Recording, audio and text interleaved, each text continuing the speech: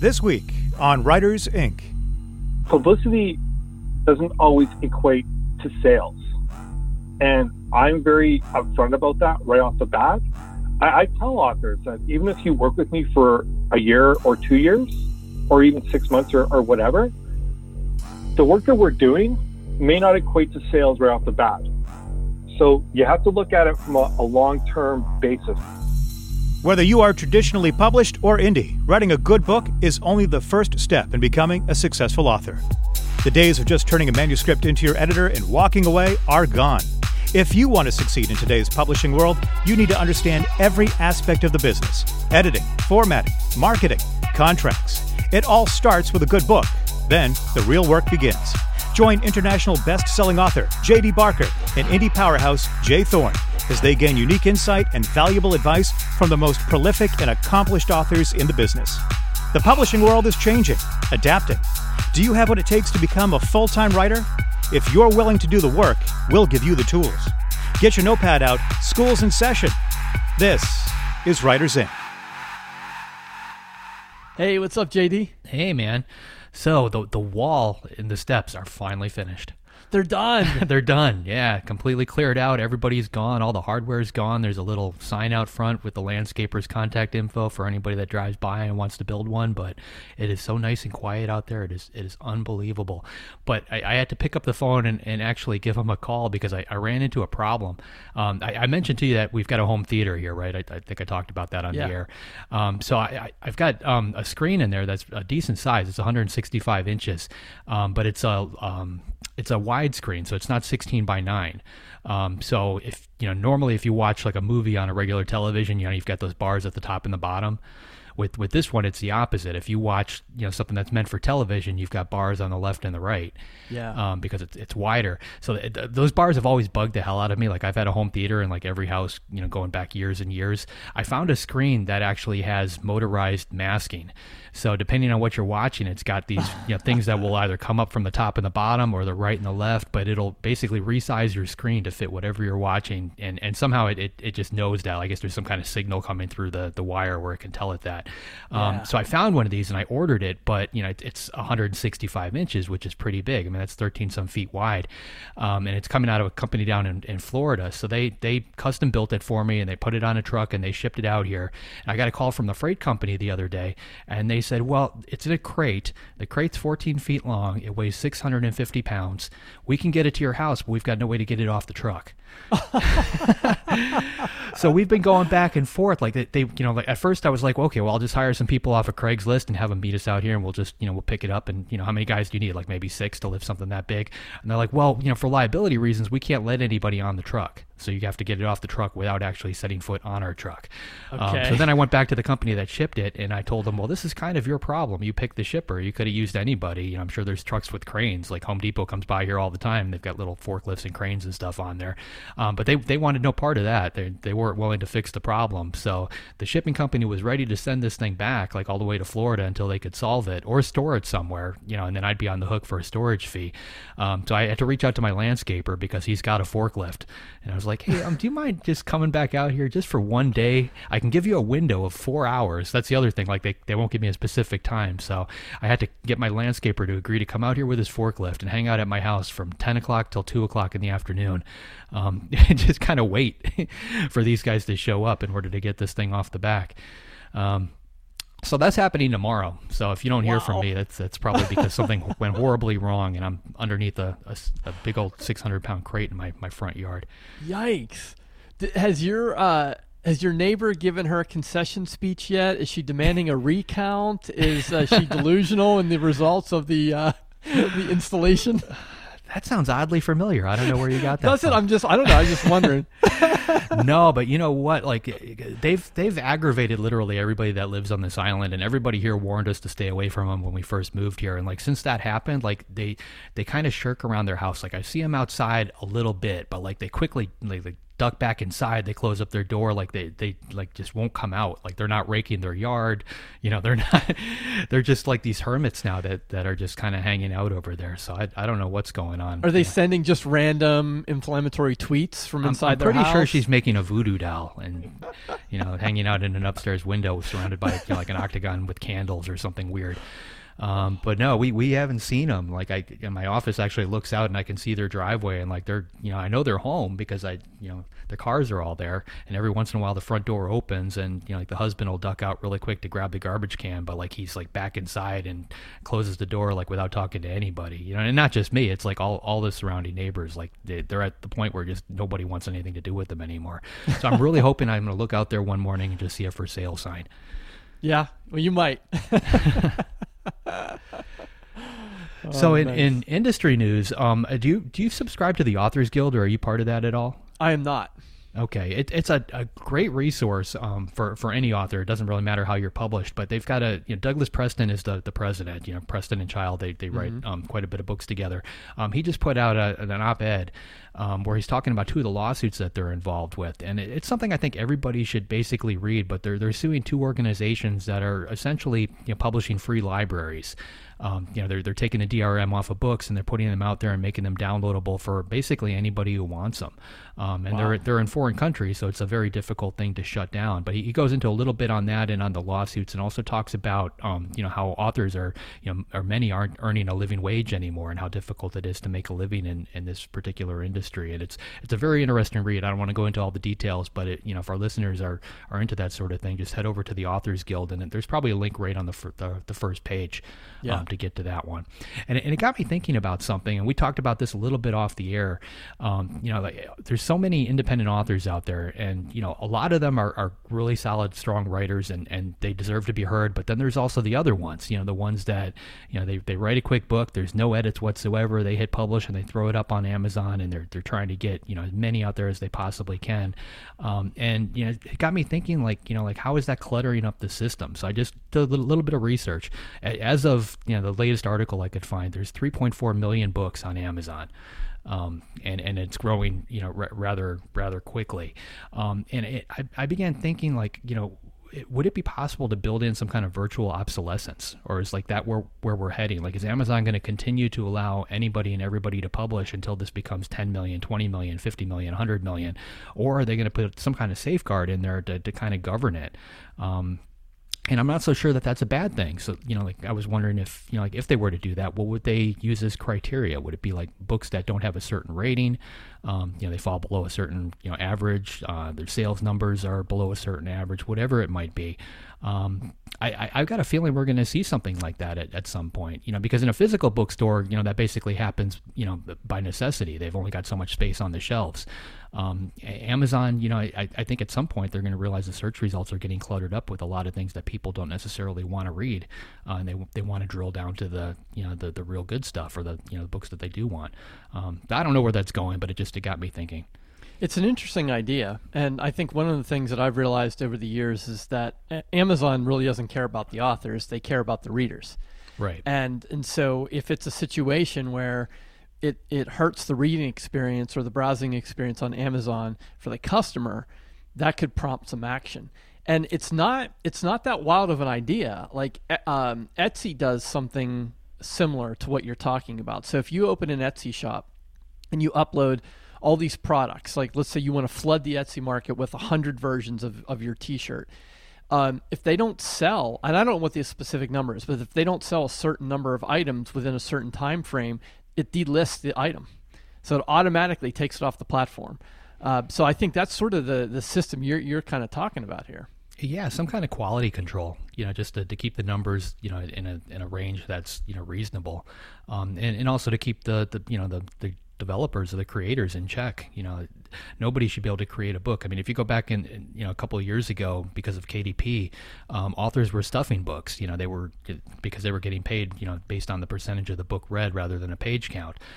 So they would, just literally just stuff a book with as many pages as they could, or they would put out shorter books, so that you would hit like the 10% mark faster, so they could get paid quicker.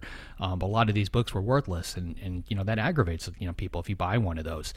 There's a obviously I'm a huge Stephen King fan. Like my feed at Amazon is filled with somebody named Stephen R. King. I don't know if you've seen this yet, but like the covers look very similar to a Stephen King book. The titles, the descriptions. But if you go to the reviews, it's basically, like a 2-star review average, I think, on all of them. And it's just people complaining, going, hey, this isn't Stephen King. This is Stephen King. And it's one of those things where, I'm sure they're not alone. I know, even we just mentioned Douglas Preston. I think there's a fake author out there on Amazon named Preston Child, because he writes with Lincoln Child. So there's people that try to game the system, and there's no room for any of that. Yeah, I agree. Something else that's going on that may kind of feed into this, over at Audible, you can actually return an audiobook, which I didn't know about. But you can listen to the entire thing. You can get all the way to the end, and if you decide that you don't want it, you can hit the return button and send it back. And along the same lines, if you decide that you don't want to pay for another credit for the month, you can return a book that you've read and you can get another credit.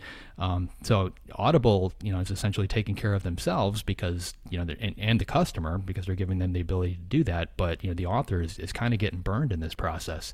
I honestly don't know whether you can return a book on Amazon. You can. Can you? Okay, so you can read it. You can read an ebook on Amazon and then return it. Yeah, I mean, I'm surprised that there's not a little safeguard there that you get past a certain percentage or something and it's yours. But I don't know. I'm not the one making these decisions. No, like I said, the priority is the reader. It's not the author. So we kind of just have to deal with whatever policies come down from atop Mount Rainier or wherever Bezos lives these days. What's going on in your world? Just fall turn into winter. My son and I are kind of planning out a little hobby project. We're gonna do a cover of a Smashing Pumpkins song and try and do something creative with it, and so that's gonna be fun. A little something to do, especially with the pandemic now. It's hard to stay entertained and you can't really go anywhere, and so yeah, we're gonna have some fun with that. Yeah, I just saw a message this morning where we might go into lockdown again for another 4 to 6 weeks. It's being proposed by the new people entering the big White House. So we'll see how that plays out. I don't know how many people are going to actually stand for that. I honestly feel like we're on the edge of civil war here. Like, I don't even like looking at the news. I just kind of glance at it with one eye covered and turn away as fast as I can. I know. I just kind of want to get past January. That's kind of, I just want to get there as soon as we can. All right. Who do we have on today? Well, we have Mickey Mickelson on today. Mickey runs a PR agency called Creative Edge, and he's also associated with Top Shelf Magazine.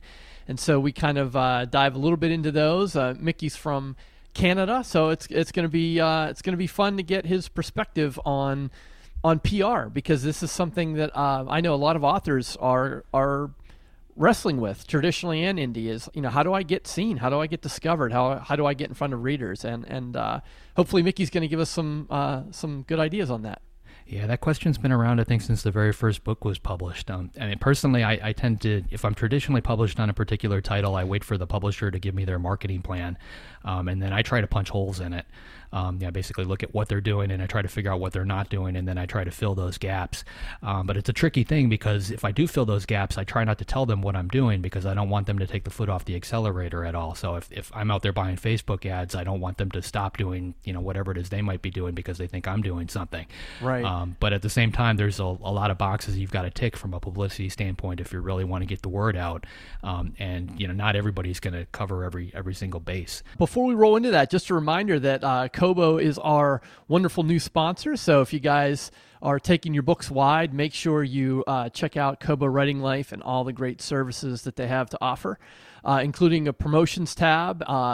You can set your price whatever you want it to be, and that team at Kobo is top notch. So make sure you go there and support Kobo. And we also want to give a shout out to a new patron of the Writers Inc. podcast, Jeff Elkins. So Jeff, thanks for becoming a patron and showing your support. So yeah, looking forward to this one. Here he is, Mickey Mickelson. All right, I thought I would open with the most important question I could ever ask a Canadian, which is Mario Lemieux or Wayne Gretzky? I I would have said Bobby Orr, but I'm a Boston Bruins fan. But we'll go with Wayne Gretzky today. Okay. I'm a bit biased. I'm a bigger baseball fan than I am a hockey fan. Truth be told, it's amazing. I hear that a lot from Canadians. I just assume they're really into hockey, and a lot of them are like, "No, it's okay, but it's not really my thing." So you're off the hook. Yeah, baseball.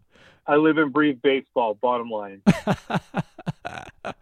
Well, okay. Now that we got that really difficult question out of the way, I love what you're doing with Creative Edge. I think for a lot of our listeners who are, we have listeners who are aspiring to be traditionally published, and we have a lot of listeners who are self-published or independent. And I think especially for self-publishers and for independent authors, they're not really sure exactly what a publicist is or what they do. So maybe you could start by explaining what it is you do for authors.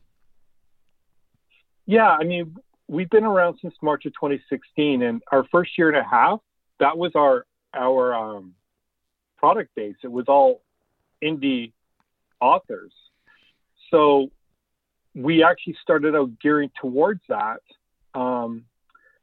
We set up book signings, we set up media interviews, we set up all kinds of different relationships in terms of podcasts and shows like yourselves and book reviews and basically contact with every single medium you could think of, whether it be print, radio, TV, and all kinds of areas.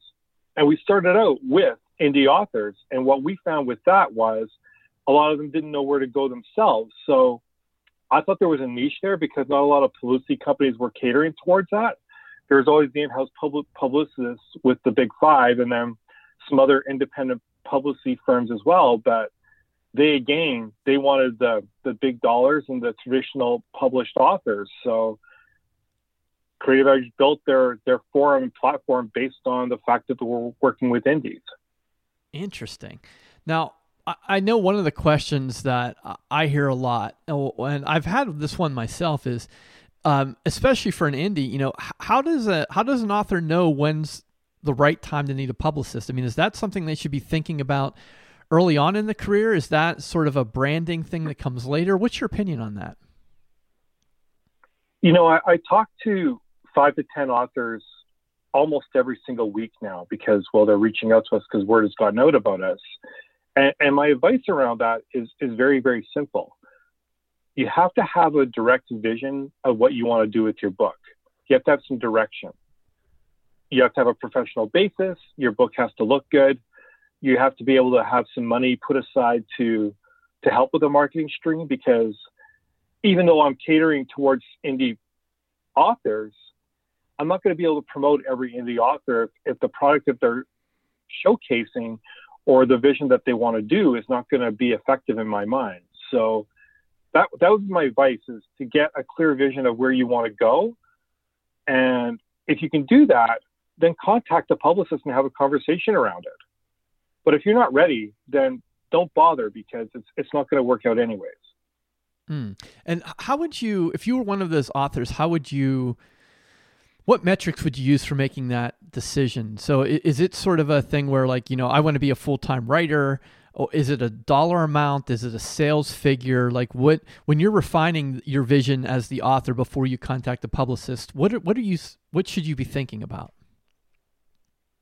Well, I think there's expectations that need to be followed as well, because publicity doesn't always equate to sales. And I'm very upfront about that right off the bat. I tell authors that even if you work with me for a year or 2 years, or even 6 months or whatever, the work that we're doing may not equate to sales right off the bat. So you have to look at it from a long-term basis, because what we're essentially doing is building up that author's brand in terms of their books and in terms of what they write, in terms of their image and all of that. And that takes time, and time never always equals dollar amounts. So what I tell authors is, once they've got a vision of what they want to do, determine from themselves what they really want to do, and what the role of media or whatever is going to help them with. If it's just equating to sales that they're focusing on, I wouldn't maybe even suggest getting a publicist. I would possibly suggest them reaching out to some blog tours, maybe trying to get a book bud ad in, maybe reducing their book online and doing things that way. But if they're really looking to boost their brand over a long-term basis, that's what I would be reaching out to a publicist, because a publicist can definitely help them with that. That makes sense. Yeah, that's a good distinction between sort of a long-term branding exercise versus a short-term revenue gain, which is probably what you're getting with paid advertising. Exactly. And I mean, even with the relationships with my clients, I basically tell them once they start working with me, and some of them have done this themselves, actually, they've said, they're still they're looking out for their own opportunities and not looping me in. And it's like, well, why are you hiring me then? Why are you paying me if I'm not directly involved with everything you're doing in marketing? Like, I should be leveraging these opportunities for you, or at least helping you get them instead of you doing all the grunt work for it. Yeah. Yeah. Why don't we back up? A change in process, right? Sure. Yeah, absolutely. Yeah. Change in mindset too. Let's back up for a minute and tell me about how Creative Edge started. We started in March of 2016. I have a friend who wrote a book who I work with. We work in a full-time basis. We both work within this basis. And she wrote a book and we were on the road together. And I used to work for Chapters, which is the largest book sales and chain in Canada. I used to set up events for them. So I talked to this friend of mine, and her name's Miranda O, by the way, very good author. But I talked to her and said, "You want some help getting your book out?" She said, yeah, because she didn't know what she was doing with that. She knew he was writing, but she didn't know how to go start her that. We ended up doing a full Western Canada tour, and it was very, very successful. And so I found that I had a niche for it. And so I started a little company after word got out, and other people were contacting me to see if I could do it for them. And that was in March of 2016. By August, I'd probably gotten 52 clients. Wow. Through word of mouth. And it just started from there. Wow. At what point, or how did you know that this was your thing? Like, you personally, at what point did you say, yeah, this is what I'm meant to do. This is what I'm really good at and what I enjoy? The opportunity really just fell in my lap. I didn't envision doing this, to be honest. I never envisioned myself ever doing something like this. But after talking with some media and getting some opportunities for some indie authors who'd never had opportunities before, it led me to believe that there was something I was doing correctly. Now, did I make mistakes when I first started? Absolutely. I was still learning my craft. But through time, we've gotten to a place where we now have international media connections and a combination of indies and traditional authors, multiple New York Times booksellers, multiple award winners. It's really blossomed into a huge community. Yeah. And sort of a follow-up to that, if we're just looking at, say, publicity companies in general, what's the differentiator for Creative Edge? What makes your approach either different or unique? We have a different kind of process in terms of community findings, collaboration. We don't just do press releases or email blasts to everybody. When I do a book launch, I'm usually catering my message to about 400 to 500 different email aspects. So I'm reaching out 400 times in an email. But not only that, we've built up relationships with the media, and we've gotten to know them as people, and a lot of them are friends of mine. And it's more of a collaborative standpoint rather than just a work business relationship. It's more like a personal relationship as well. And that's paid dividends for us. We have clients that are in the media that started as media people, and I signed them as clients. I've got TV stations, I've got some radio shows where we've managed to leverage full yearly schedules for our clients. In one case, there's a station in the UK, Siren Radio, and they bring one of my clients on every single week for the entire year. So that to me, that's a different process. because it actually saves from having to write a press release and try to do a pitch to some of these places because the schedule's already made. And we've done that about 30 to 35 times this year. Excellent. This is sort of a meta question because we're on a podcast, but you started in 2016. How has the podcast landscape shifted, and how has that affected the way you work with clients? There's been some podcasts that have fallen by the wayside just based on reach and income levels and all of that. The podcasts that are coming out now, to me, they're catering more to the business of writing rather than the promotional aspect of writing. No different than what we're talking about right now with my company. I mean, yes, podcasts are geared towards publicity and marketing. Of course, that's part of it. But I think that people and actually authors are seeing more value by being able to talk about the business of writing and bringing things to the table that they actually do, which ultimately creates relevance for their brands. And I think it's a really important point to go forward with. And I hope it continues. Are you do you have certain podcasts that you identify as these would be good for my clients versus that might not reach the audience we're trying to reach, or is it pretty specific to each individual client? I wouldn't say that. I think that, I mean, we're very science fiction fantasy heavy with our client base, and there's a reason for that. So I tend to focus a lot with those just because of the genres that my authors write in. Having said that, though, my process is pretty effective with virtually any kind of genre. And there are podcasts where we have nonfiction writers that can go on there and be just as effective as, say, a horror writer or a science fiction writer. We leverage a ton of podcasts, and they're all very effective, and they all do different things, and it's all very, very good. Now, having said that, I'm never going to give a romance writer a spot on a science fiction podcast like Sci-Fi Saturday Night or the Amphibian Press podcast. I'm just not going to do that. Right. But overall, the process does make sense. Yes. And we leverage a great deal of them. No different than your show, right? So. Right. Yeah. Can you? I'll keep the secret. I promise I won't tell anyone. But who's your favorite client? I'm just kidding. You don't have to answer that. Turn the recording button off. We'll gladly tell you. Just kidding. Well, this is brag a little bit. I'd like to hear about some of the successes you've had with some of your clients.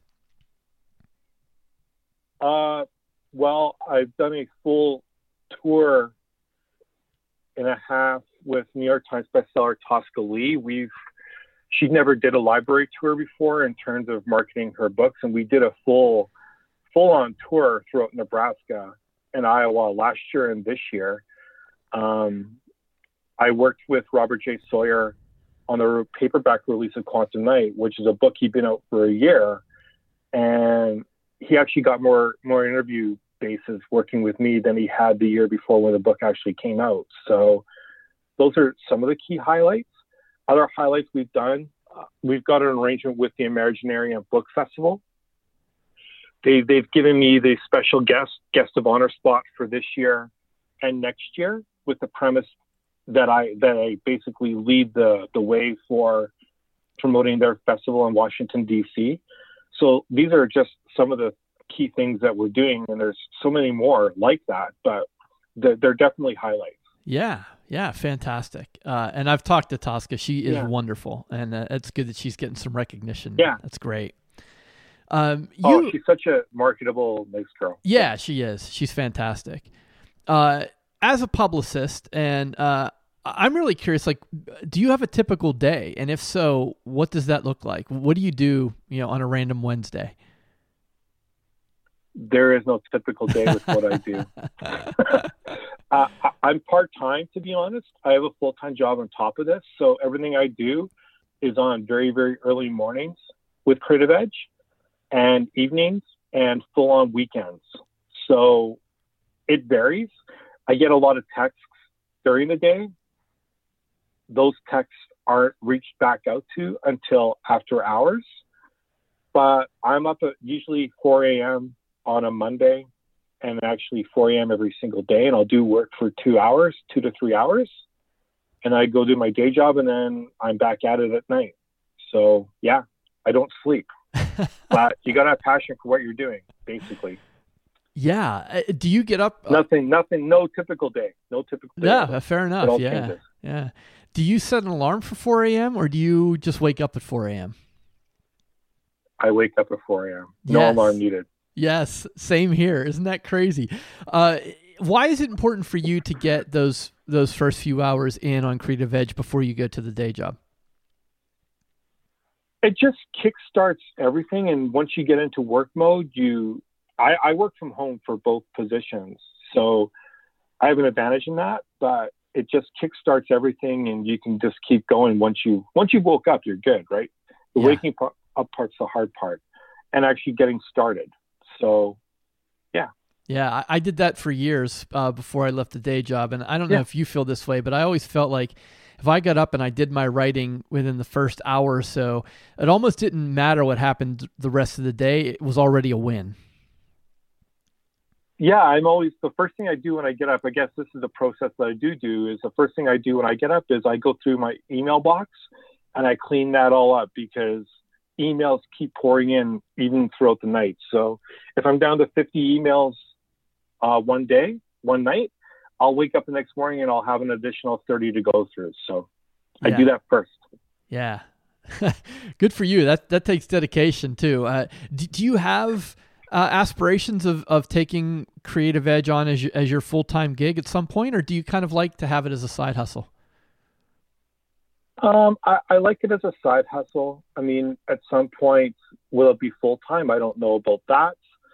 At some point, will I have to hire somebody else? Possibly. I mean, the whole premise of doing this when I started in 2016 and found that we were successful was we want to be global.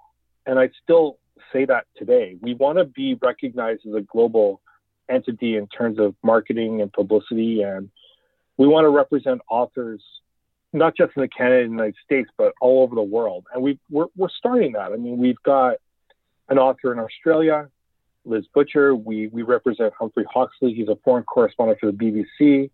I believe he lives in South Africa and does some work in the UK as well. So it's from a client perspective, we want to be global. From a media perspective, we're already global. We have media connections all over the world. So, all right, Mickey, let's change gears and talk a little bit about Top Shelf Magazine. What is it? They're a literary magazine in the United States that's really focused on publicity and promotion of key authors worldwide. Specifically, they do interviews, they conduct book reviews, they do guest posts. It's a really mainstream magazine and one that's really advocating for authors specifically, geared towards library promotion, bookseller promotion, all of that. And it's just wonderful, wonderful, wonderful, wonderful. Is there, does it lean towards indie authors versus traditionally published authors, or is there not a difference? There's not a real set difference in my mind. Since I've been collaborating with them, I've seen articles on both scales, to be honest. And it's really ironic because they've actually put, even on cover stories, they've put some indie authors, including some of my own, on the front cover, and that's typically not what happens. I mean, they've got some of the bigger names as well. I mean, Brad Thor, John Land, those kinds of individuals. But beyond that, they've also covered other indies who've had some relative streams of success. So it's a very well-rounded clientele exposure for sure. Great. Why don't you tell us a little bit more about your association with the magazine? Yeah, so when I formed Creative Edge in 2016, I started working with them a little bit. They interviewed some of my mainstream commercial people, New York Times bestseller Tosca Lee being one. And then I just started forming a relationship with them. And then we got talking one day and they said, well, Mickey, why don't you just start collaborating with us more on a more substantial basis? So since that collaboration's happened, I basically head all the book review promotion aspect from that aspect. I've got an author who does a lot of the interviews for the magazine now. We're doing guest posts monthly, so we've got a more in-depth presence within that magazine, and it's built and it's paid dividends for me specifically because I'm getting client exposure. But at the same time, they also have someone who's able to help manage some of the other day-to-day operations in terms of timing. So it's a win-win for both of us. Yeah. As I was looking at their platform, I noticed that they have this unique, they call it a social media partnership. How does that work? Can you tell us a little bit about that? I don't know all of that aspect, and I should have maybe done some research around that. But essentially, they've got partners that they build within that help them with promotional aspects within the magazine. They've got top shelf awards at the end of the year as well. That I'm sure that some of their partners have key aspects to that.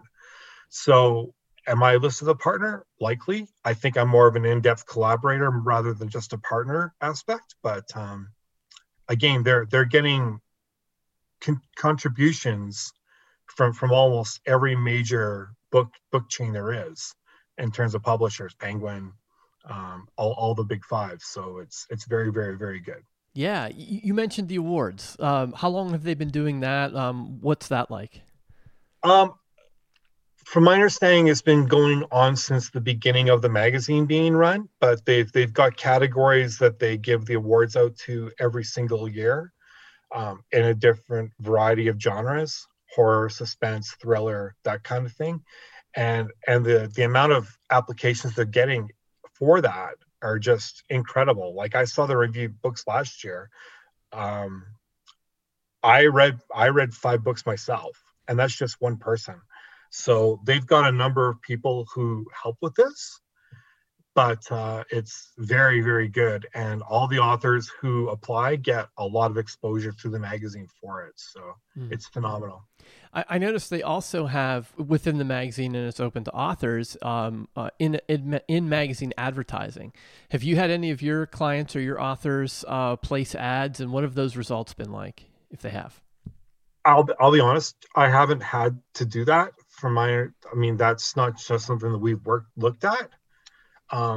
But I do know that the magazine has a huge following in the United States specifically, and exposure, maybe not from the ad standpoint I can speak to, but I can speak to the interviews that we've been given, and I can speak to the amount of exclusivity that we've had from the guest posts, and it's all been very, very, very well received. Excellent. If that helps. Yeah. Great publication. Highly recommended.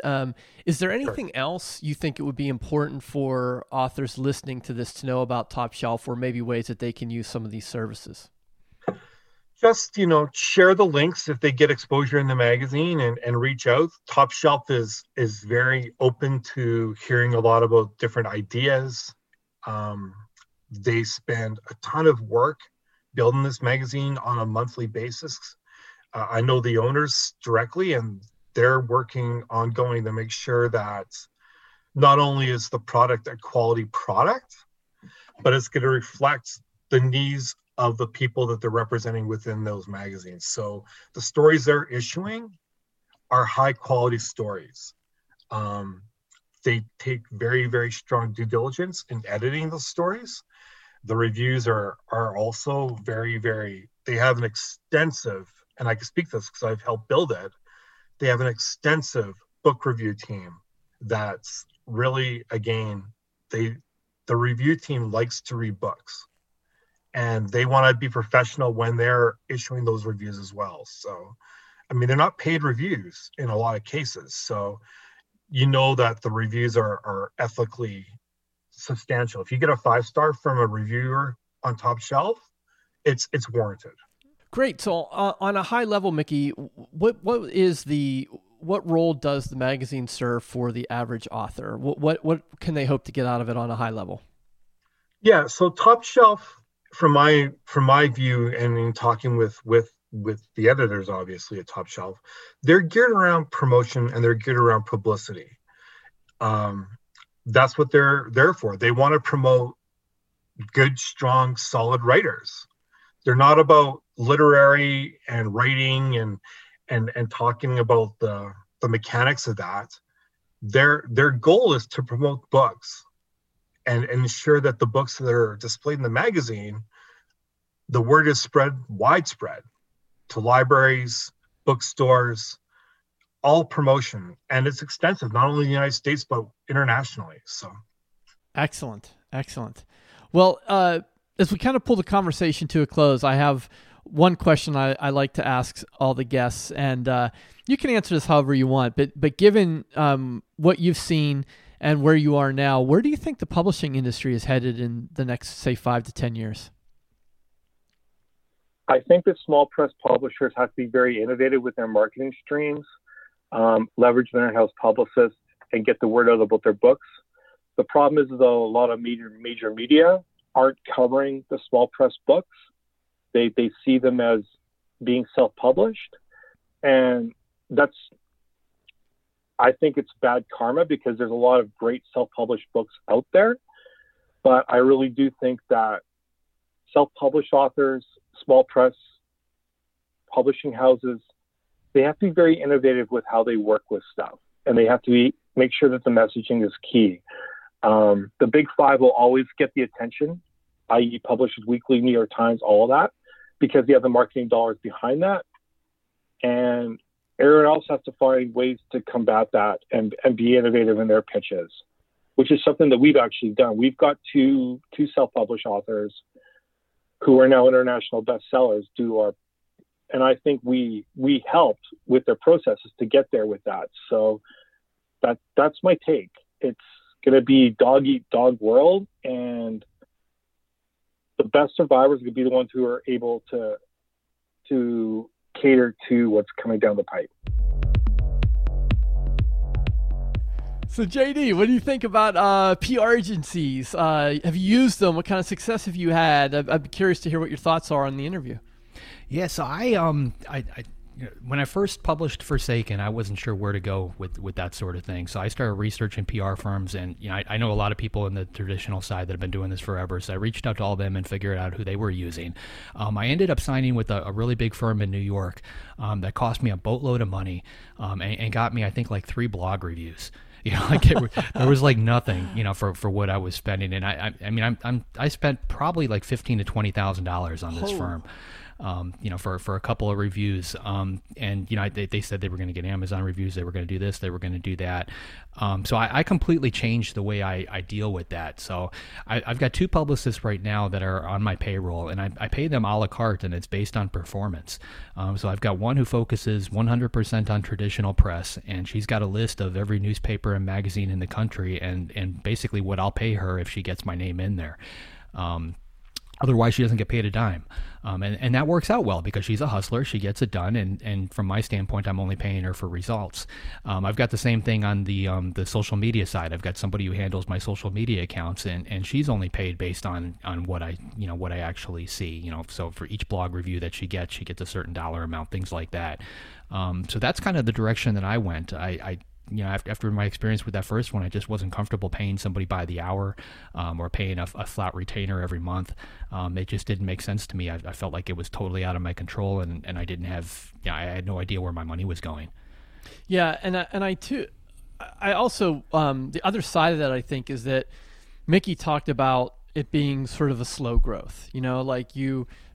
Sometimes it's unrealistic, the results that authors expect. I mean, for what you paid for that agency, I think that's a different circumstance. But generally speaking, if you hire someone to do PR, it's not likely you're going to hit like the bestseller list the next day. There's probably some cumulative growth that has to happen over time.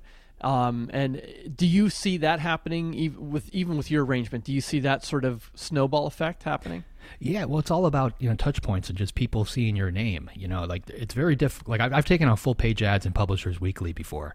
And the first time I did it, the next day I was watching my Amazon sales, like, the day after it came out, waiting to see some kind of spike. And what you realize is you don't actually get that. And it comes down to, that old marketing adage where you have to get in front of somebody a certain number of times before they'll actually pull the trigger on it. So it's, you're just reminding them, throwing your name out there, and they see it again and again and again. And then eventually they actually do get it. So unfortunately, with a lot of these things, it's very difficult to measure. I'm sure taking a full page ad out in Publishers Weekly probably moved the needle, at some point, but there's no real metric to monitor that. It's the same thing with, when you do an interview, whether it's a blog interview or, for a magazine, or whether it's on television, there's just no way to gauge that. But I think the actual benefit is a combination of all these different things. People are seeing you in these, in multiple places, and that's where the sales numbers actually come from. So you could zero in and you could say, I'm only doing Facebook ads, because that's something you can measure. But at the same time, I don't think you're going to get the kind of results you need. I think some of these things have to still be part of the program. Yeah, and Mickey's associated with Top Shelf, and you mentioned magazines and newspapers there too. So talk a little bit about the magazine side of things. What kind of exposure do you get? What kind of results can you expect? How do you build an audience that way? Well, one of the things that I noticed, more on like the newspaper side, like if you get a review in, let's say, Washington Post, people will see that in their inbox. They might see it in a Google search result, but if they click on it, they end up hitting a paywall. You can't actually read it unless you're a subscriber to Washington Post. If you get reviewed by a blog, same thing happens. It shows up in your Google results. People see it. It's on social media, but if you click on it, you can actually read it. People actually share it. So I honestly, I've seen better results from those types of open form media than I have from the things that end up behind a paywall. That being said, I've been in, decent sized, magazines. I've been in People Magazine. I've been in Time Magazine, things like that. That exposure, I think it legitimizes you. I think it gives you credibility, and that's just as important as the actual exposure. So like I was saying, it's a mix of all these different things that add up to, personally, I'm shooting to become a household name, and I think that's how you do it. You have to be everywhere, anywhere you can get. Just throw as much spaghetti up on the wall and see what sticks. Yeah, I think what I'm hearing you saying is it's not always about some type of measurable ROI. It's not always about calculating a specific monetary result. Sometimes it's a matter of influence or familiarity that you're going for. Yeah, I mean, the bottom line is anytime you get an opportunity to get your name out there, you should take it. If there's a price tag attached to it, obviously you've got to weigh that, and decide whether that price tag is worth it or whether that money is better spent elsewhere. But for the most part, any kind of exposure you can get is going to be good. And the funny thing is, like, it kind of harkens back when I worked at the record label back in the day. And, if a recording artist got arrested, the record label was fine with that because it was publicity. Yeah. Like all publicity is good publicity. That was, what they always drilled into our head. And it's kind of the same thing in this world. Yeah. I'm not going to go out and get arrested, but if I can get my name out there somewhere, I'm going to do it. Not intentionally anyways. Yeah, exactly. Yeah, it was a fun conversation with Mickey. So if you guys are interested in what a PR agency does, check out Creative Edge. And it was great to have him on. It was a fun conversation. Absolutely. So who do we got next week? Next week we've got Christopher Rice. So a lot, I think everybody at this point knows his mom, Anne Rice. Yes. Interview with the Vampire is probably one of my all-time favorite books. And Christopher Rice, his father was actually a poet. His father passed away a number of years ago, but his father was a poet. And if you read Christopher Rice's work, you can definitely see the influence of both of his parents in there. His first novel, I think it was called A Density of Souls. It came out in, probably 1998, 1999, but I know it hit the New York Times list straight off the bat, and he really hasn't slowed down, and he's currently working with his mother as an executive producer on the Vampire Chronicles. Right. So he's a busy guy and fascinating to talk to for sure. Yeah, he's quite a character. He's got a great personality, and I've listened to some of his podcasts and seen him do some interviews, so it's going to be a fun conversation. I'm really looking forward to it. Alrighty. Well, to our listeners, make sure you go to writersincpodcast.com and grab the free revision masterclass where you can see the storytelling process from beginning to end. We'll see you next episode, and have a great week of writing. Thanks for listening to this episode of Writers Inc.